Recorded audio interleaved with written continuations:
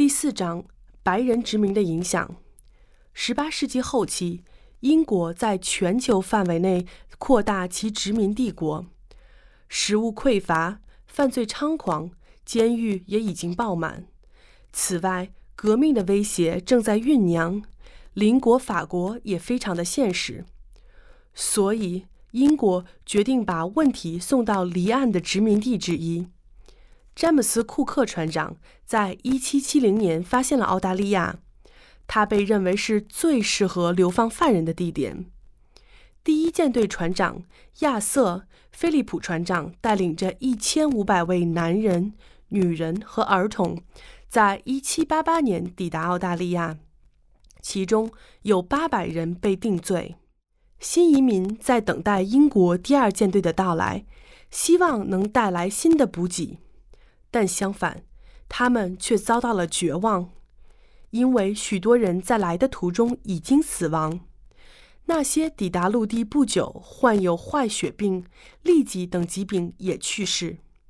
食品充满了蛆，英国殖民者面临着倒塌的威胁。詹姆斯·鲁塞，一个因为偷手表而判5年刑的罪犯，已到服役的最后2年。曾来自沃尔康郡的农民，他要求尝试在附近种地。他尝试种植玉米，但失败了2次，直到他改变了他的做法，在和英国相反的季节，澳大利亚的冬天种植。再加上一些运气，雨水充足，玉米丰收。作为回报，他得到了30英亩的地，成为第一个给予土地耕种的罪犯。这拯救了殖民地，因此澳洲白人坚韧和乐观的态度就此产生。1804年，第一个贸易产业是海豹。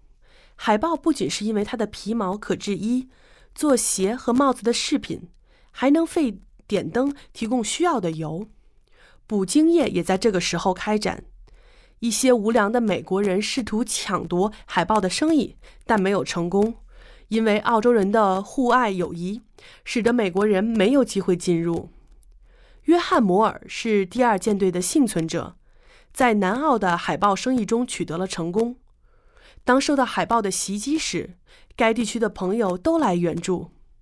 照顾你的朋友，在澳大利亚白人定居史上有着长远和持久的根源。1807年，在获得帕拉马塔战役的胜利后的几年，有更多的殖民者来到，人数增长到3000人。朗姆酒被用于结算任何东西的购买和出售，特别是约翰·戴维斯，因为朗姆酒的贸易而变得富有。他在不属于他的土地上建房子，总督布莱试图摧毁它并收回土地。在约翰·麦卡锡和乔治·约翰斯顿的帮助下，人们改变了想法，不再认为澳大利亚是英国流放犯罪分子和英国富人利用资源挣钱的地方。布莱也被驱逐去了澳大利亚。约翰斯顿成为了总督，返回英国。他被允许保留他从朗姆酒贸易中所获取的钱财，并返回澳大利亚正式成为州长。在英国，挑战权威不常见，因为它等同于叛国。但当英国视同在澳大利亚控制澳大利亚的殖民者，就引发了人们对权威的挑战，就像青少年不接受他们的父母强加给他们的任何事情。这种显著的特点至今仍体现在澳大利亚的政治环境和工作场所。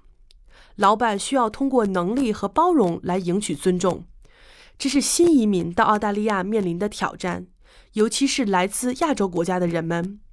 尊重权威是他们的文化和信仰。反权威在继续进行。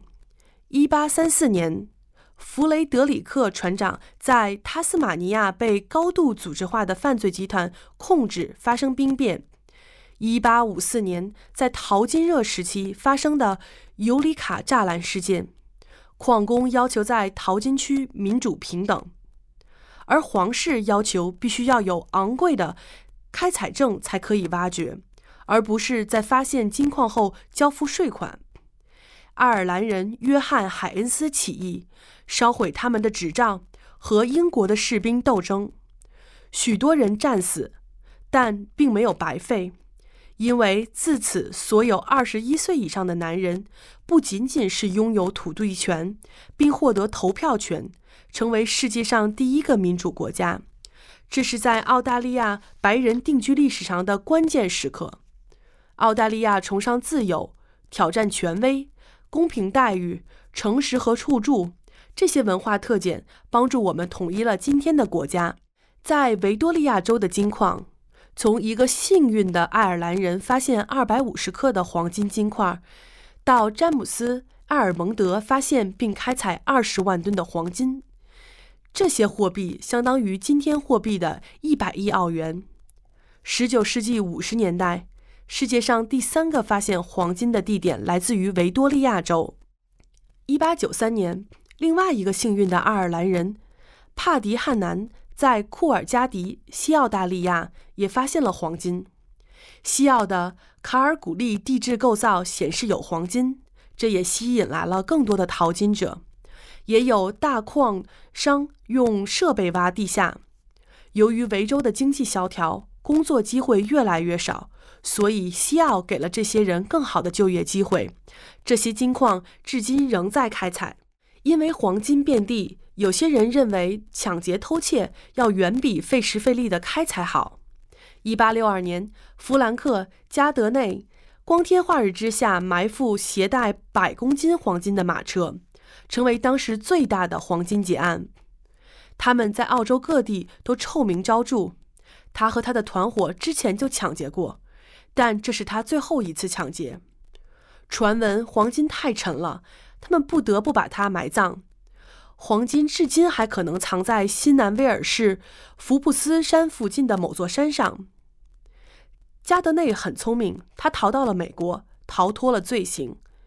有些报道说，他的2个儿子在之后走访过这个地区。澳大利亚最臭名昭著的丛林大盗奈德·凯利，另一个爱尔兰人，他总是穿着金属防护铠甲。因为他大胆的抢劫，他成为了澳大利亚历史上的传奇人物。有些人认为他是罗宾汉，劫富济贫，但对于警方来说，他是一个杀人犯、小偷和罪犯。原本他只是一个盗马贼，但当局把他的母亲送到监狱来为他的儿子服刑，他进而做出一些危险的罪犯来报复当局。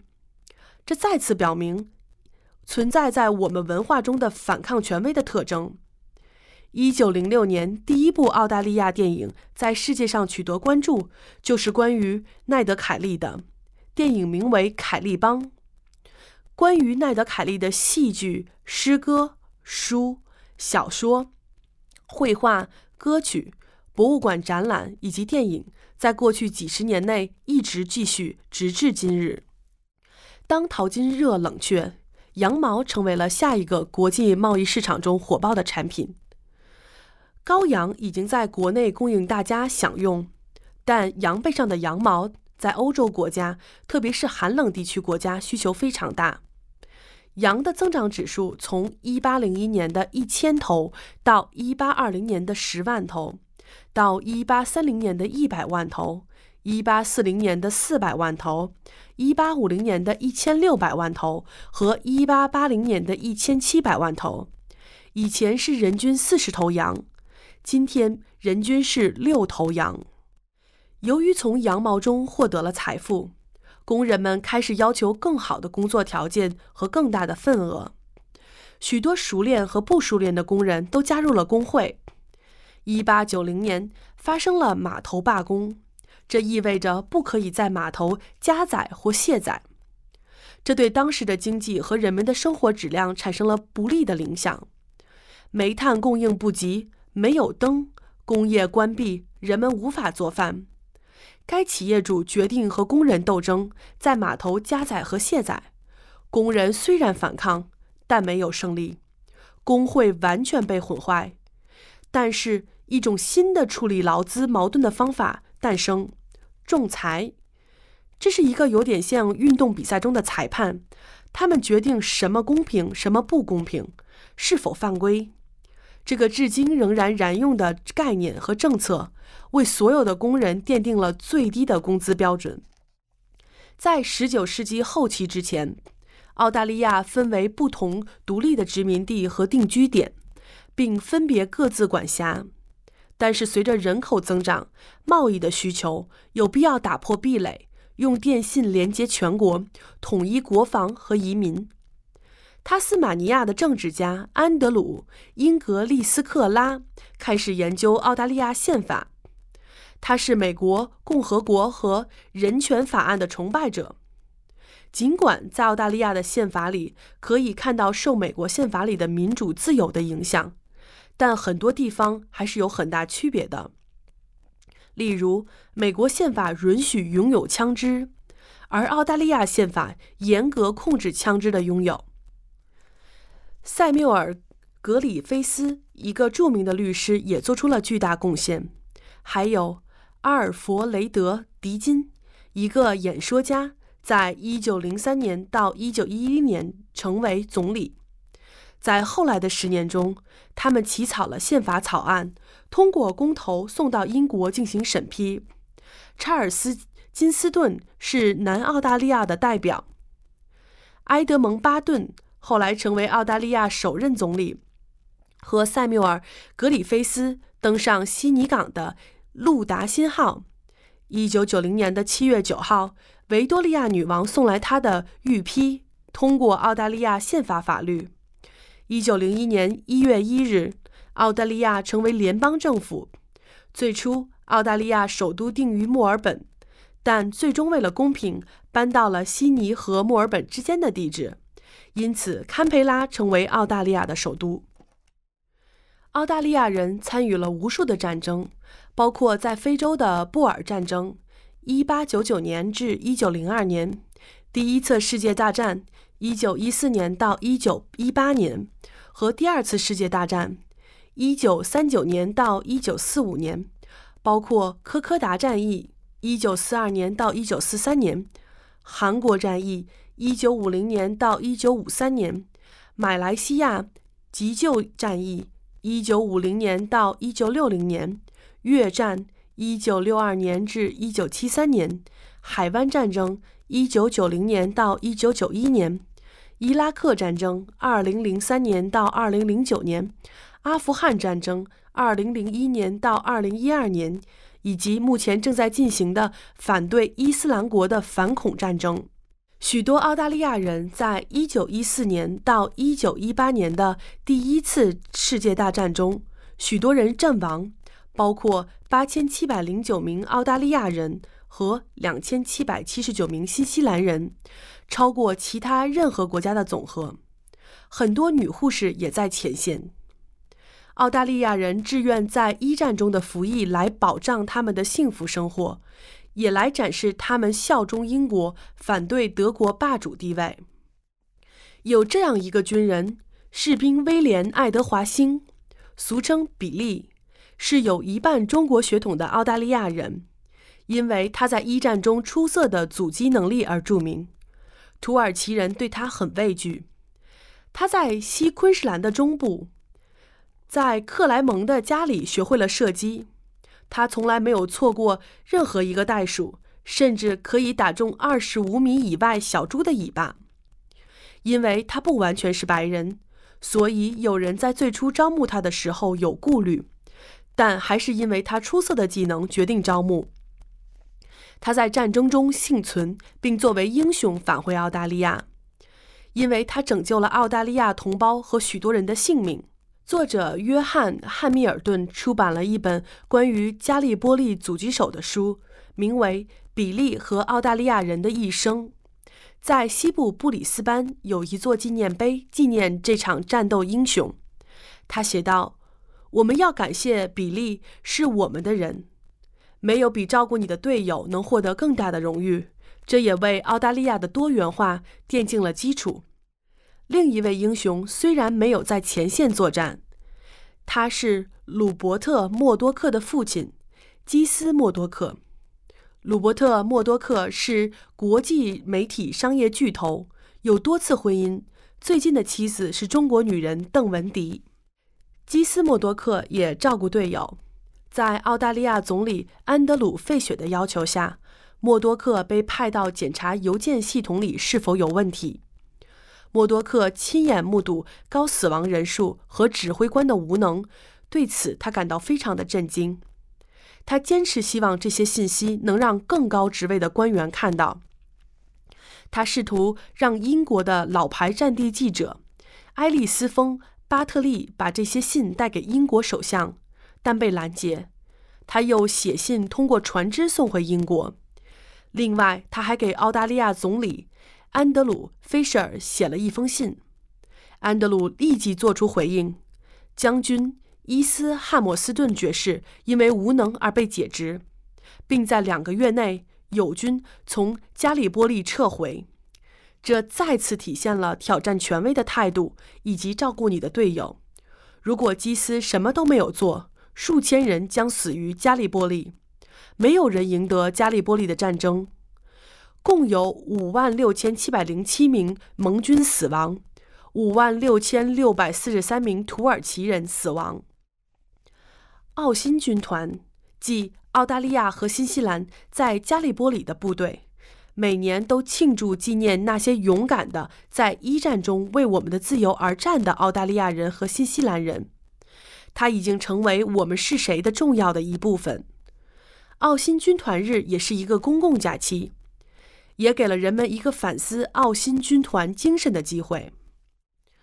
澳大利亚人再次参与第2次世界大战，在1939年到1945年期间，再次打击来自德国的威胁。当日本人表现出入侵澳大利亚的愿望，部队就从欧洲撤回。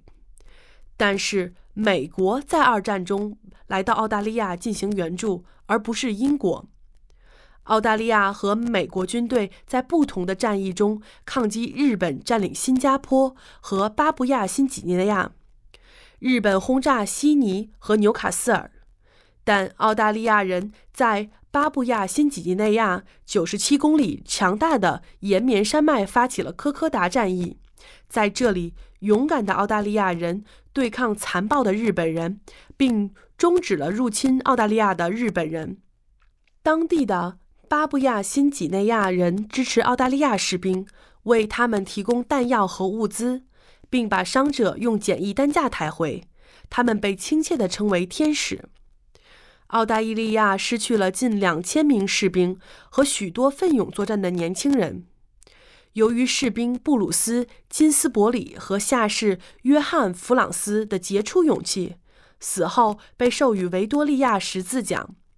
在1942年11月和1943年1月之间，澳大利亚和美国的军队浴血奋战，这些经历是有特殊意义的，令人难忘的战斗。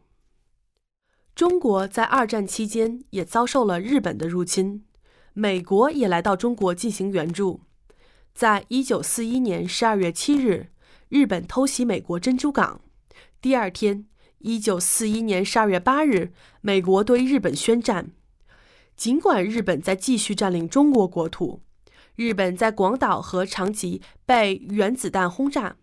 苏联入侵日本满洲后，最终在1954年的9月2日投降。其余正在占领中国的日军，不包括满洲，在1945年的9月9日正式投降。随后，在1946年4月29日，远东国际军事法庭召开。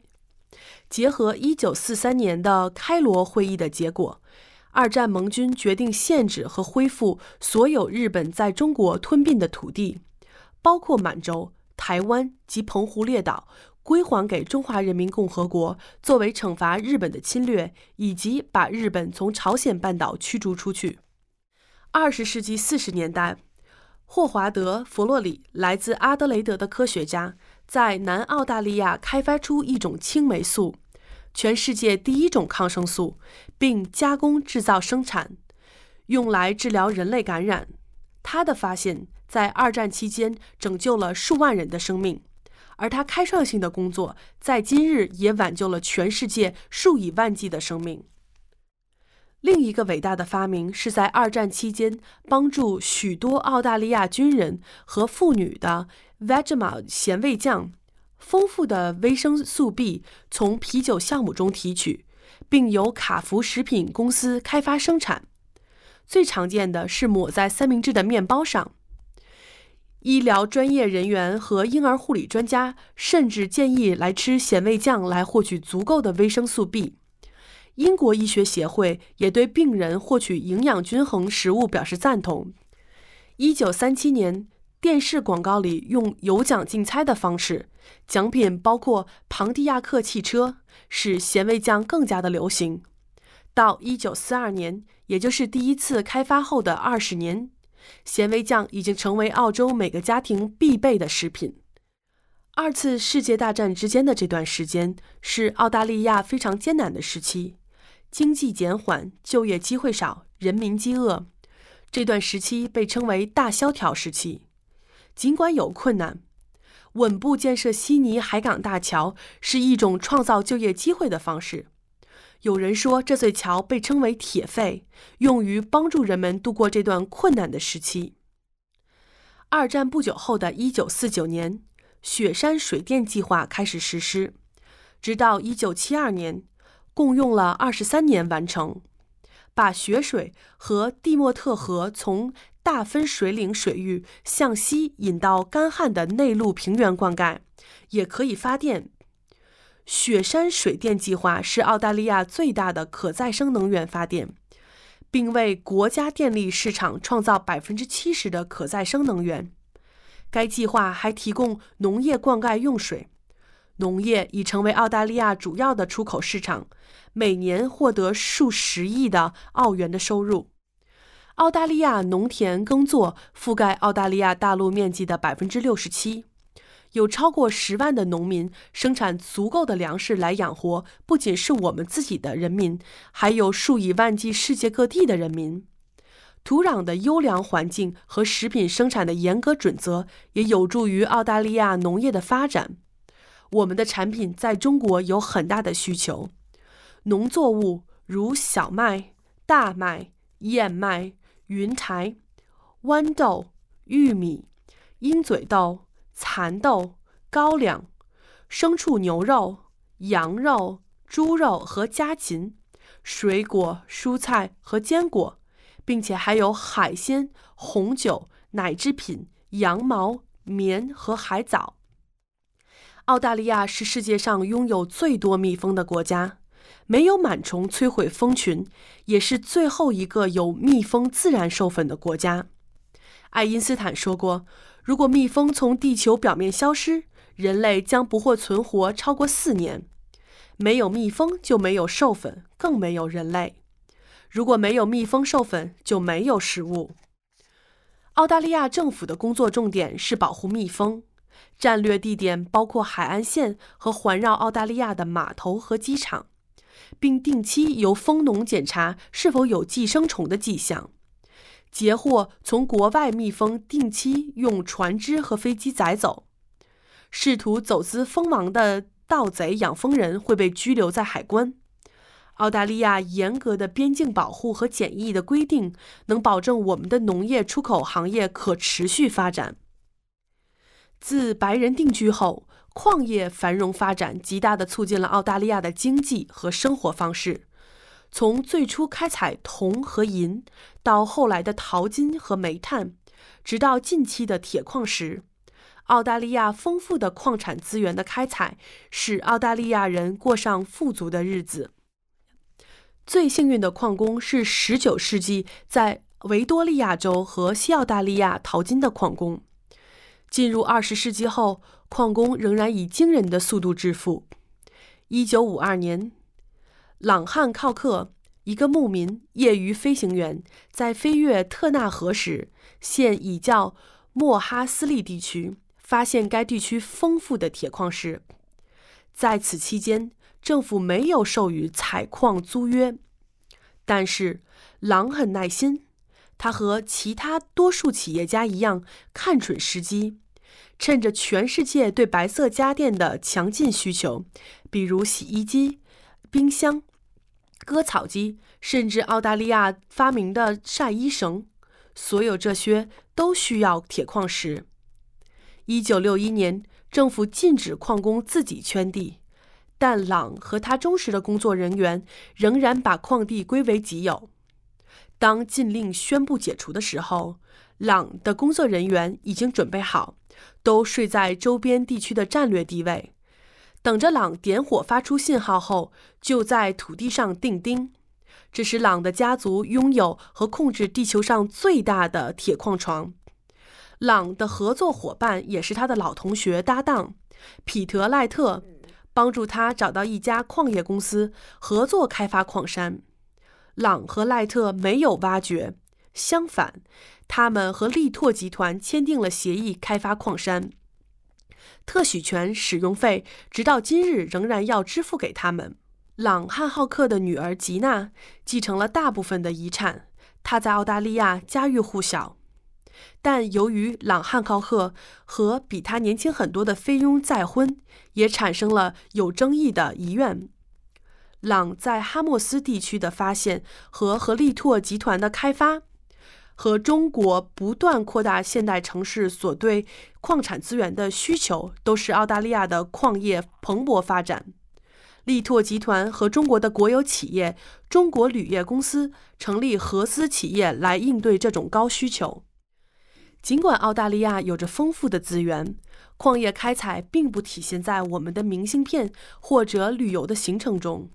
然而，悉尼歌剧院是出现的，它是澳大利亚最知名的建筑，是澳大利亚建筑和工程成就的标志性建筑。自1973年建造完成后，它的设计和施工吸引了全世界的赞誉。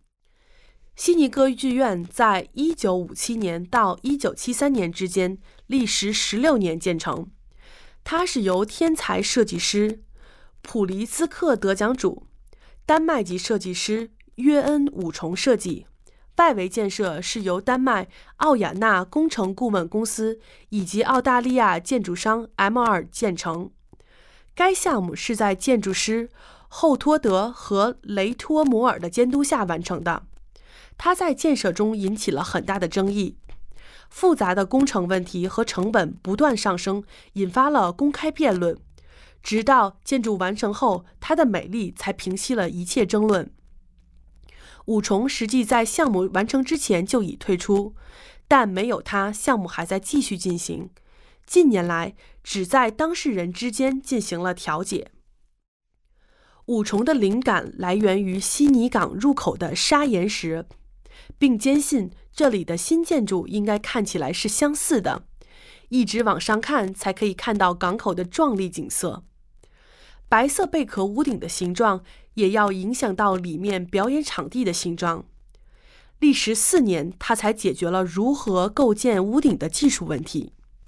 一天晚上，他看着儿子的篮球，并把篮球的几何概念应用到屋顶设计上，从而解决了这个技术难题。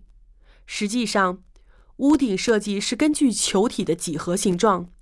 伍虫利用这个理念创造潜在的可能，重复组装，使它成为现实。在照明和美学方面，瓷砖是大楼的一个主要部件。伍虫用了12个月，在瑞典的赫格纳斯开发出世界上最好的瓷砖之一。受到中国传统的陶瓷烧制的启发，玻璃烧制的完成，伍虫和霍格纳斯公司开发一种专门适用于建筑物的瓷砖。歌剧院的入口受到墨西哥玛雅建筑的影响，那里有宽阔的楼梯，给人一种通往无限的视觉感官。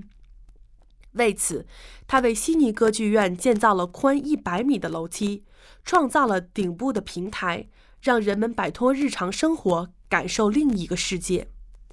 今天，悉尼歌剧院是世界上最繁忙的表演艺术中心之一，每年举办多达2500场的表演和活动，吸引大约150万顾客和约400万的游客。